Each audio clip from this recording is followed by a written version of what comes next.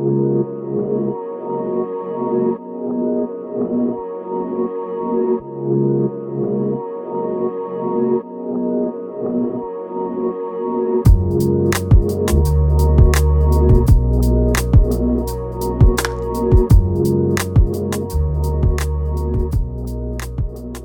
welcome to Share Truth Applies Scripture. I'm Jordan Shambly, and I am joined, as always, by the great Cedra Sarton. Oh, I'm the great now. Yeah.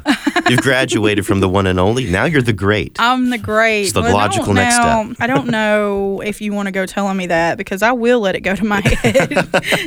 Oh, no. Okay, I'll take it back. No. Well, for everybody listening, if this is your first time listening, we thank you so much for joining us. But you can, if you want to learn more about us, go to engagemagazine.net. There's lots of information there. You can connect with our social media, read our content, and just, listen to past podcasts. Yes, absolutely. So to be safe, just listen to all of those. Yeah. Start at the very beginning. Then you'll have a very full weekend ahead of you. Yeah.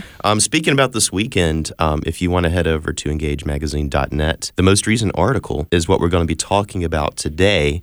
We have on air with us right now Pastor Joseph Parker. Welcome to the show again. Thank you. Good to be with you all today. Awesome to have you again. We always love to talk to you about things that you've written and projects you're working on. One of those projects, by the way, we had a little experience of it pretty recently here at the American Family Association. Why don't you tell us a little bit about ICU Mobile? Okay. Well, thank you, Jordan and Cedar, for the opportunity to share about it. I'm the chairperson for the board of a ministry called Greenwood Pregnancy and Hope Center. It's a ministry that is in the process of raising the funds to purchase a mobile medical unit that will serve in the Mississippi Delta. And one of the goals is to help provide free pregnancy services for women from a Christian perspective. And also the ministry shares the gospel as a heavy part of its mission as well. But in areas of the Delta where there are no pregnancy clinics at present. So we're excited about that opportunity. Yeah, and it's such a time. I mean, it's been timely for many, many years now, but I mean, especially now that pro-life issues are such a hot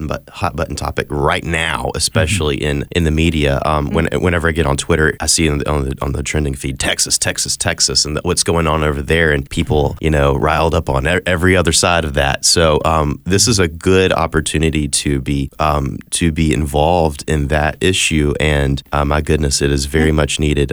There's darkness on one side and bright hope on the other, and I'm glad that people are digging in and are very involved in that. Yes. Amen. And if you want to be a part of getting one of these mobile units into Mississippi, you can go to afr.net to donate, to give to ICU Mobile, or give to, what's the website again, Pastor Joseph, for the... Our specific ministry website is greenwoodhopecenter.org, and of course, to give through AFR, just give to afr.net, but you can give through both means. Okay, great. And if you want to see, kind of take a little video tour of one of these, we've put up a video on our Facebook and Twitter. So if you want to get to that, the easiest way probably is to go to engagemagazine.net and click on our Facebook or Twitter. And we did put up a little video with Pastor Joseph, and you'll get to see images of one of these mobiles and what it looks like. And this is what's going out into the communities, so women can come in and get the care that they need and get tested, find out if they're having it, if they are pregnant, and then and they can have a chance to see their baby through ultrasound. On an ultrasound, and the goal, of course, is always to encourage them to choose life for their babies. Yes, amen. It's such a beautiful thing, too, to have that first glimpse of the baby, framed in the context of the gospel. And everyone around you is very intentional about saying, this was created by God. This little baby is alive and made in the image of God. Mm-hmm. It's a powerful testimony that Christians can be involved in.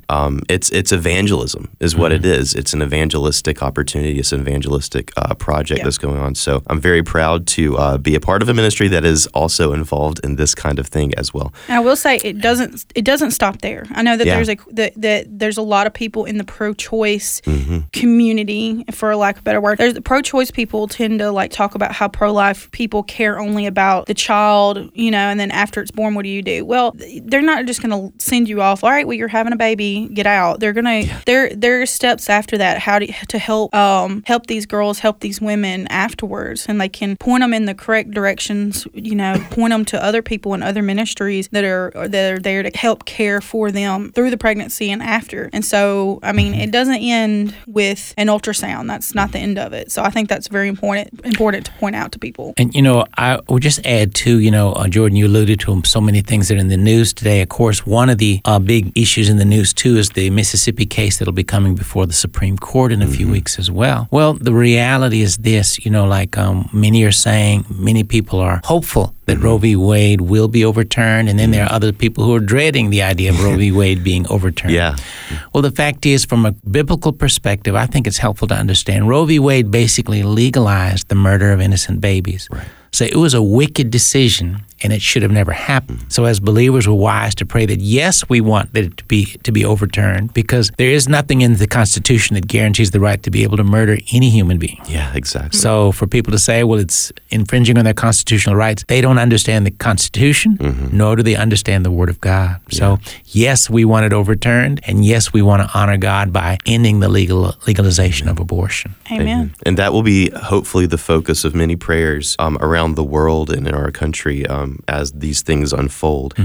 But alongside of that, I mean, that's one part of a very big picture here.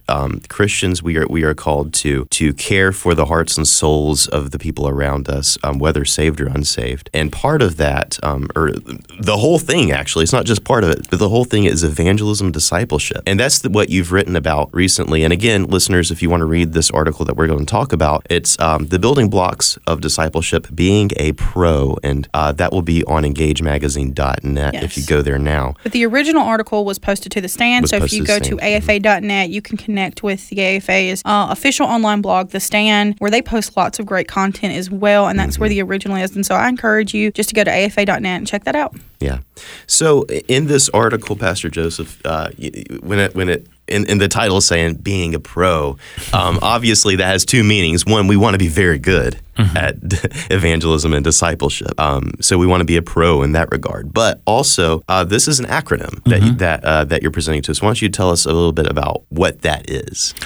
Well, I would say, as a pastor, an important issue for me is that we as believers really understand biblically what discipleship is. And, sometimes people say, well, yeah, I'm discipling this person, or I'm a disciple. Well, a disciple, biblically speaking, is a learner and a follower of Christ. And it's helpful to understand there are some basic, what one could call building blocks of what discipleship consists of. For example, I would just mention now nothing against recreation and things like that, but sometimes people will say, we're involving our young people in discipleship, we're taking them skating. Well, skating is wonderful and it's fun. Sure. And that's a relationship building point. But I think it's very helpful to understand there's some basic building blocks that consist of building blocks that help us grow in our walk with the Lord. Once a person receives Christ as Lord and Savior, what I would summarize 3 basic building blocks that pretty much cover everything could be found in what I would call the 3 letters of the word pro.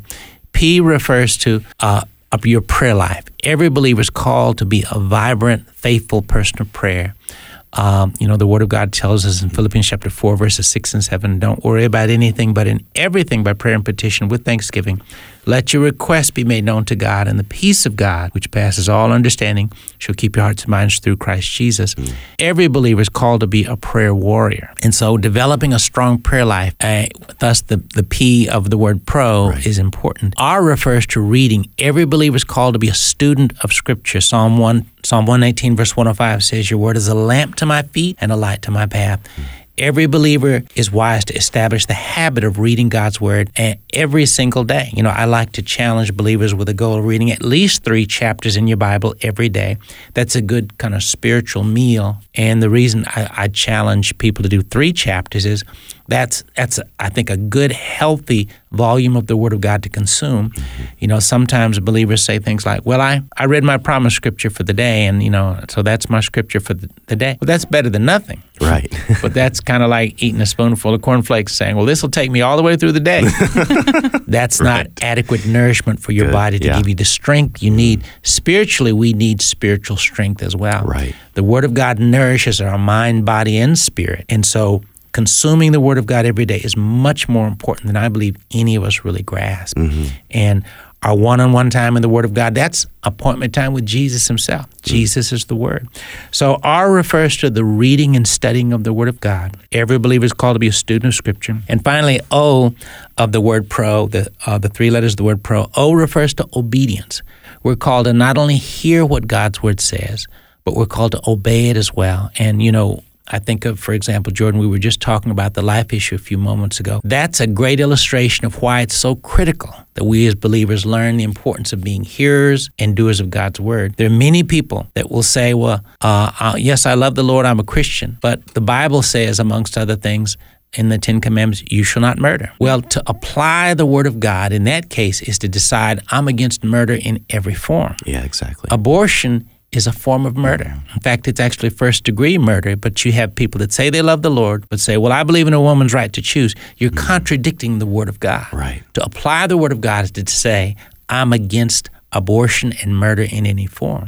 So in every area of life, we're called to hear His Word and apply it. And it's so helpful to understand. The Bible says in James chapter 1, be doers of the Word and not hearers only, deceiving yourselves. If we read the Word of God but don't apply it, it's important to understand truth is always meant to be applied. If we have a volume of scriptural knowledge but do nothing with it, then we're missing a major reality of the Christian life. We're called to hear His Word and to live His Word as well. Before we get into the P there, because I do want to start and go down this list of letters and steps, these building blocks. You did make a really great point that I want to touch on real quick. You said initially that discipleship and being a disciple, you are being a disciple of Jesus. And I think that's such an important distinction to make between what Christian discipleship is and what other discipleships are out there in the world, because you can, read your self-help books out there that are, promising you can live a healthy, happy life and be a disciple of the person who wrote that book. You can be a disciple of a guru somewhere on a mountaintop telling you how to, become one of the universe or something. But Christian discipleship, you are being a disciple not of the person necessarily who is discipling you, but you're being a disciple through them of Christ. That's right. And Paul confronted this issue once, and I can't remember. I want to say it's one of the Corinthians, but there was a church who had divisions among themselves, and they said some people said, "I am a disciple of Paul. I am a disciple of Apollos. I am a disciple of Peter." There was the division, and he said, "No, y'all are being silly. You're not a disciple. If you're a Christian, you are a disciple of Christ." Right. And a beautiful Old Testament example of this, I think, is the entire book of Proverbs. Proverbs, you have Solomon and maybe other people who wrote for that book, but Solomon saying, "My son, listen to me, get wisdom." And he's always pointing to wisdom. And of course, we understand ultimately wisdom is Jesus Christ. That's right. And so Christian discipleship should never be, listen to me, follow me. It should be, listen to me, follow Jesus. Yeah. And that's such an important distinction to make. I'm so glad you made that comment earlier. Yeah. So if you go into a church and the leader or pastor of that church and everything is about their leadership and their rule, which I think the pastor's place is important and you should look to them for answers for things, but always look to Scripture. Absolutely. Line up everything. So if you find yourself in a church where everybody follows the leader of that church blindly as they are the leader for everything, you might want to start looking a little bit closely. Yeah.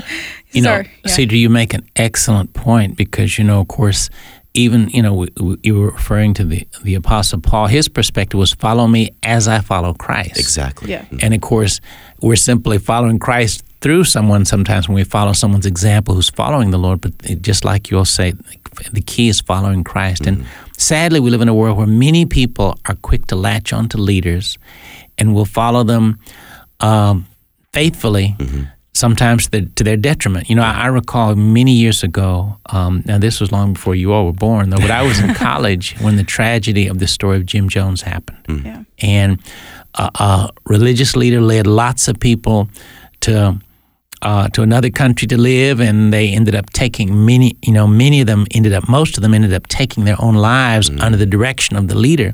Well, if they had been grounded in the Word of God, they could have found out early on Jim Jones was not following Christ. He was not a follower of the Lord Jesus Christ. He was a cult leader. Yeah. And many of them, they lost their lives following him. Yeah. So that's a tragic story of the importance of following not people, but following the Lord Jesus Christ. Right. And part of that, of course, and an essential part of that is prayer and your prayer life. I love the idea of, a lot of people talk about meditation in the health and wellness arena. And prayer is really, you are putting yourself in a posture of humility and openness to, the heavenly truth of who God is. You're presenting yourself to God, and there's a lot. Yeah, of course, you're presenting petitions. You are asking, and there's a back and forth of communication there. But prayer has been, to me, there's another dimension to it almost. You're opening up yourself to the truth of who God is, and you are spending that time also praying Scripture to God and meditating on that Scripture as you're praying, and that is hugely beneficial. I've heard you talk about that also, is the power of Scripture in prayer as well. Well, I think it's very helpful for us as believers to grasp that the Word of God and prayer are very closely tied, and in a sense, you can really tie them together in it, because the reading and studying of Scripture is a form of prayer. Prayer is talking to God, and it's listening to God as well. And so if someone was to ask the question, well, what's more important than prayer or the study of Scripture? I think it's helpful to say, well, that's like asking what's more important, inhaling or exhaling? Yeah, exactly. Both of them are critical. Yeah. We're to be students of the Word of God, and yes, part of that's a time where God is both talking to us, and it's a conversation of sorts with the Lord, as well as we read and study the Word of God in our times of prayer where we're conversing with God. We'll hear the Spirit of God speak to us too. So the study of the Word of God and our prayer life are very closely tied together, and I think it's good to understand when you're reading and meditating on Scripture, yes, that's a form of prayer. It's a form of communing with our Heavenly Father, too.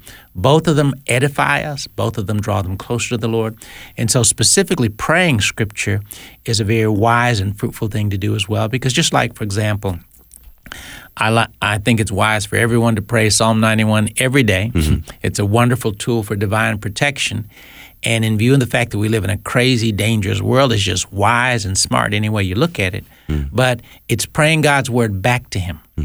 And God's Word lets us know in Isaiah chapter 55, His Word will not return to Him void. It's a productive and a fruitful way, and it's the best kind of way to pray, to pray according and along with the Word of God. Right. So it's wise to pray the Word of God, yes. And of course, we want to align our prayers with the will of God, too.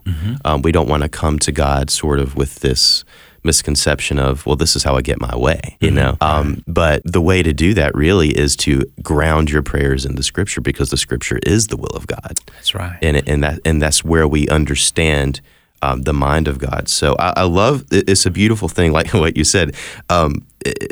Just like inhaling and exhaling, one is not more important than the other. They're equally, it's a system together. And so is prayer and reading the Scripture. You really cannot do one effectively without the other. They're so closely tied, and they inform each other and empower each other, you could say as well. Yeah. And what a privilege, too, I think. I mean, and Scripture points this out very often, that, the rest of the world, the pagans or even, atheists, with some of their relationship to their own beliefs, their prayers, quote unquote, to their whatever their God is, those are dead things. Those are things that have no power. Like in the Old Testament, it's like, they have ears, but they cannot hear. They have mouths, but they cannot speak. They can't do anything. What a privilege it is to be able to be a Christian and be deeply involved in this communication with God. And it's a living and powerful thing, and to be able to live that out in front of the world as well. Right. I mean, that is in itself a form of evangelism, if people are watching you do this. And, Jordan, something that comes to my mind that's helpful for us as believers to grasp, too, is that God's Word is a book of power. It's a book of grace. It's full of the power of God, the grace of God. The Spirit of God permeates the Word of God. And so, like, if one was to say, well, what's the connection between the Holy Spirit and the Word of God? Well, they're one. When you're reading, just like, for example, the Holy Spirit has many names, and all of the names are informative names that are wonderful studies in and of themselves. For example, the Holy Spirit's the hand of God. He's the fire of God. He's the river of God. Well, you take the fire of God. Well, because we know the Word of God lets us know the Holy Spirit is a fire, then that means the Word of God is a fire too. So when I read the Word of God, I'm consuming the fire of God. But the fire of God is not like natural fire. Natural fire destroys, breaks down, destroys things. The fire of God edifies us, strengthens us, builds us up, gives us life. And so when you're reading and meditating on the Word of God, it's causing the fire of the Holy Spirit to burn brighter and brighter inside of us. It's causing us to draw closer to God. It's allowing the Spirit of God to work more in us and through us. And something I think it's so good, for example, to encourage parents to do is have the habit of having their children to read the Word every day, because it's one wonderful way to have your children engage the Word of God and the Spirit of God. It's sort of humorous for me to sometimes to think back. We'd have we have six. Bertie and I have 6 children. When they were young, we'd make them read Scripture, and some people say, well, you shouldn't make them do that. Well, yes, some things you just make them do, whether they want. Just like you make them brush their teeth, you make them take a bath. Eat their vegetables. It's good for you. Exactly. Well, I recall instances where one of my sons in particular, my youngest one, he would sometimes, I'd say, Daniel, come read to me. Dad, I'm tired. Come read to me. Dad, I'm busy. Come read, Daniel. And then he says, okay, Dad, the only reason I'm reading is because you're making me. And I can hear attitude all in his voice. Right. But I don't know if it ever failed to happen that he would start out reading with attitude, but slowly the attitude would melt. And without meaning to, the Word starts without him meaning to allow it, the Word of God starts working on him. Right. And he may stop and say, Dad, why did you say that?